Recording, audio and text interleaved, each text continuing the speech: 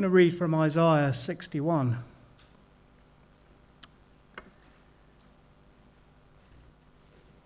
Wait for you to... What I love about this place is you actually use Bibles. You don't see everybody go and get their iPad out and look it up. So it's great. We're still in the old-fashioned way of books and paper. A few phones, but it's good. I remember preaching somewhere once, and they had this ingenious idea of having Bibles, which was great. But as the preacher, you had to give out the page number. And they put this big notice at the bottom of the lectern so you couldn't forget. But by the time you'd put your things down, you couldn't see that, could you? So I'd often get told off for not giving out the page number. I could give you my page number, but it wouldn't mean a jot. Okay, so we're reading from verse 1. We may run slightly over 12 o'clock, so forgiveness may be needed. Oh, right, okay. Well, I'll certainly be finished well in advance of that. But you see, in my current state of mind and thinking, I don't know how much the Lord has given me here to portray. It could be a lot, it could be a little. But believe me, I feel the Lord has given me a message for you and for me, and I don't know what length that will be.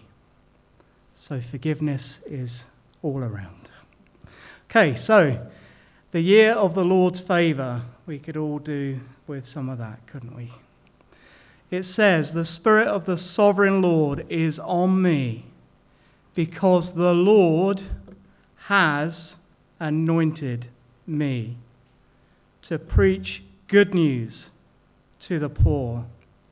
He has sent me to bind up the brokenhearted, to proclaim freedom for the captives and release from darkness for the prisoners, to proclaim the year of the Lord's favour and the day of vengeance of our God, to comfort all who mourn and provide for those who grieve in Zion, to bestow on them a crown of beauty instead of ashes, the oil of gladness instead of mourning, a garment of praise instead of a spirit of despair.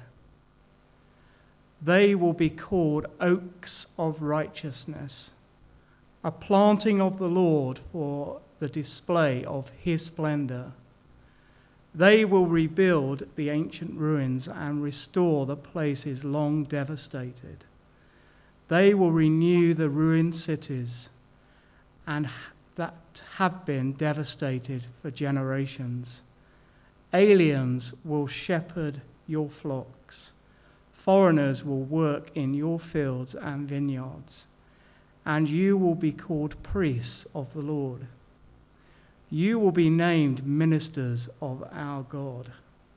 You will feed on the wealth of nations, and in their riches you will boast. Instead of their shame, my people will receive double portion. Amen. For somebody that's on a diet at the moment, double portion would be great. But a double portion of low-fat cottage cheese is not that exciting, is it? But a double portion of the Lord is what we need. And instead of disgrace, they will rejoice in their inheritance. And so they will inherit a double portion in their land, and everlasting joy will be theirs. For I, the Lord, love justice. I hate robbery and iniquity. In my faithfulness I will reward them and make an everlasting covenant with them. Their descendants will be known among the nations, and their offspring among the peoples. All who see them will acknowledge that they are a people the Lord has blessed. I delight greatly in the Lord. My soul rejoices in my God, for he has clothed me with garments of salvation and arrayed me in a robe of righteousness. As a bridegroom adorns his head like a priest, and as a bride adorns herself with jewels. For as the soil makes the young plant come up, and a garden causes a seed to grow, so the sovereign Lord will make righteousness and praise spring up before all nations. I pray that God would add a blessing to the reading of his word, and our hearts and our ears will be big and open to receive from him. Isaiah records these words well in advance of the coming of Jesus, but we know that Jesus utters these words in Luke's gospel. But we'll get to that in a moment. But take some courage and encouragement from this, that these words are speaking to us as much as they were to the hearers in the day they were read out before. The Spirit of the Sovereign Lord is upon us. He has anointed us. That means he's equipped us. He's given us everything we need to do the things he wants us to do. Stay calm and carry on is a slogan that everybody's throwing around at the moment. And amongst the chaos, we need to remember that we need to stay calm, but rely on our God to give us peace and comfort when we're in a time of mourning. He has sent me to bind up the brokenhearted. There's much need in the world. Many people are broken and in despair, and we all have a part to play in helping others that are not so fortunate as ourselves. To proclaim freedom for the captives. Now, freedom here is not speaking about a prison and being released from a prison, but it's talking about spiritual freedom.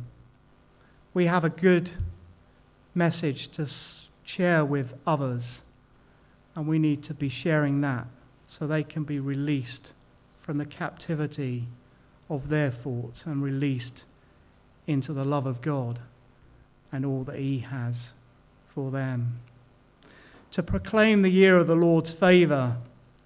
Now, I meant to bring with me, I have a ram's horn at home. And it was bought for me when I led a tour to Israel of some Christians. And they bought me as a gift a ram's horn. It was quite interesting walking through customs, both in Israel and in the UK with this ram's horn, because it obviously wouldn't go in a suitcase because it's about this long with curves. But the reason I wanted to bring it, and I forgot, not the reason I forgot, but is here we're talking about the year of the Lord's favour. And this is the year of Jubilee.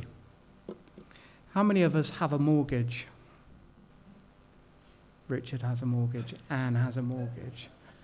Hudson, and I'm glad you have a mortgage as Hudson does, so that's good. Glad you're still living together. Amen. I thankfully don't have a mortgage, but that's only because I inherited, so I don't have a mortgage. But if we think about the year of Jubilee, when we get to the 50th year, your mortgage would be paid up. Everything would be forgotten. Any debt you had is written off. All the slaves that you've had working for you would be released back into the community. If you've lost a house due to repossession, it will be given back to you in the year of Jubilee. Amazing, isn't it? And this is the year of the Lord's favour that's being spoken about here. But then Isaiah goes on to speak about the day of vengeance. And that's speaking about the second coming of Christ. But that's well in advance of Jesus coming. This is talking about the judgment that will come when Jesus comes back a second time. But well in advance of that happening, because Jesus hasn't come yet for the first time. And the other bit I want to pull out here is that to all who mourn, God's going to give you comfort. And lots of people mourn the loss of something or someone. And God is going to bestow a crown of beauty instead of ashes. He's going to give an oil of gladness instead of mourning, and a garment of praise instead of a spirit of despair. It's so easy, isn't it?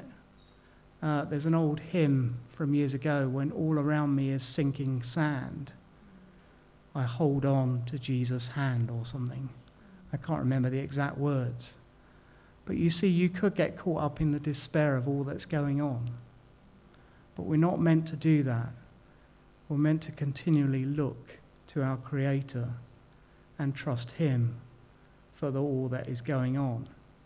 There's so much more that could be said about that passage, but I want to now go to Luke 4 and look at what Jesus said here.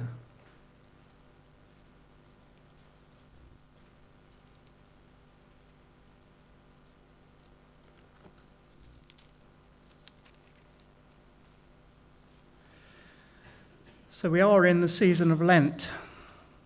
The Anglican Church, the Catholic Church celebrate Lent.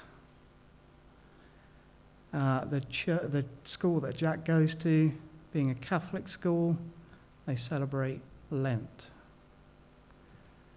We as a free church don't often give Lent much thought.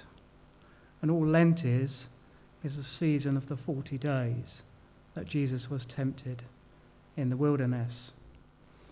And we all get tempted by the things of the world, and sometimes it's easier to take on what the world has to offer than try and follow a Christian faith. It could be easy for the devil to tempt us away in the same way that Jesus was tempted in the wilderness. But where I want to take you to is verse 14. Jesus has been rejected in Nazareth, and he has gone, in verse 16, he went to Nazareth where he had been brought up, and on the Sabbath day he went to the synagogue. Now the Sabbath day here is Saturday, not Sunday as we celebrate. And as was the custom, he stood up to read. The scroll of the prophet Isaiah was handed to him. Unrolling it, he found the place where it is written, "The Spirit of the Lord is on me, because he has anointed me to preach good news to the poor. He has sent me to proclaim freedom for the prisoners and recovery of sight for the blind, to release the oppressed, and to proclaim the year of the Lord's favour." He then rolled up the scroll, gave it back to the attendant, and sat down. The eyes of everyone in the synagogue were fastened on him, and he began by saying to them, "Today this scripture is fulfilled in your hearing." All spoke well of him and were amazed at the gracious words that came from his lips. And then the questions began. But you see, here we see Jesus identifying himself as the Messiah, the one that had come to bring all these things to pass. And he reads the words from Isaiah with passion and compassion and with action, because this is what Jesus had come to do. He'd come to bring the fulfillment of the words of Isaiah to the people that were listening and to those around and about.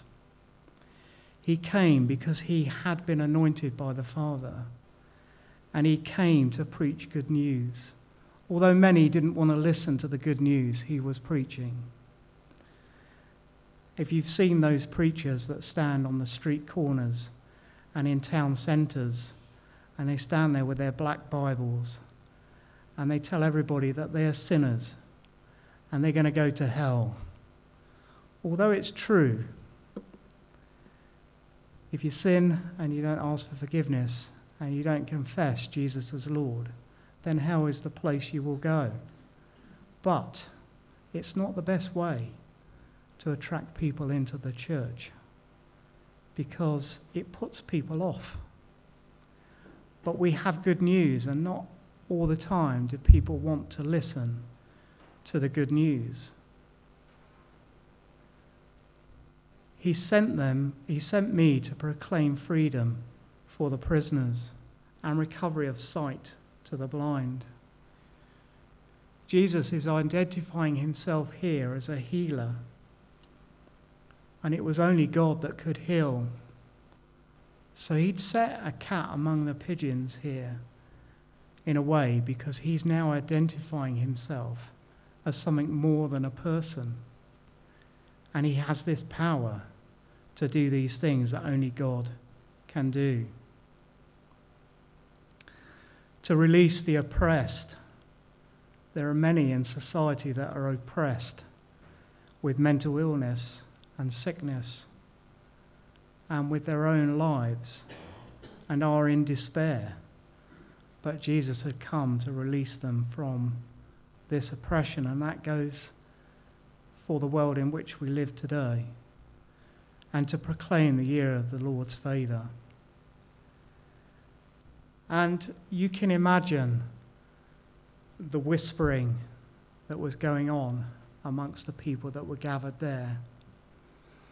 That here is this man that we'd heard a lot about, and he's now telling us that he's the anointed one of God, and he's come to bring these things to pass. And did they get what he was saying? Did they understand what he was saying? Some started to question in verse 22, "Is this Joseph's son?" they asked. They began to ask questions. Jesus said to them, "Surely you'll quote the proverb to me, 'Physicians, heal yourself. Do here in your hometown what we have heard that you did in Capernaum.' I tell you the truth," he continued, "no prophet is accepted in his hometown." See, Jesus was being chased out of Nazareth. "I assure you that there were many widows in Israel in Elijah's time, when the sky was shut for 3.5 years, and there was severe famine throughout the land, yet Elijah was not sent to any of them, but to a widow in Zarephath in the region of Sidon.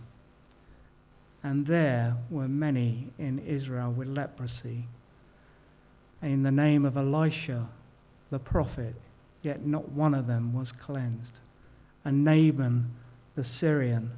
What Jesus is doing here is reminding them of what they know and telling them these things were going on and nothing happened. All the people in the synagogue were furious. They were really cross now. When they heard this, they got up and drove him out of the town and took him to the brow of the hill on which the town was built, in order to throw him off the cliff. But he walked right through the crowd and went on his way. The world doesn't want to listen to good news. Half the time, it closes its ear to it. But Jesus had the same issues. And he was anointed to do the work of God. And he relied on his Father to help him in all that he did.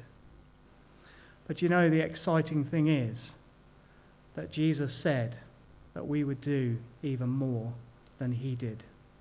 Can you get your head around that? Jesus did so much, didn't he? He healed the sick. He raised the dead. He cured blind eyes. How much faith do we have for those things?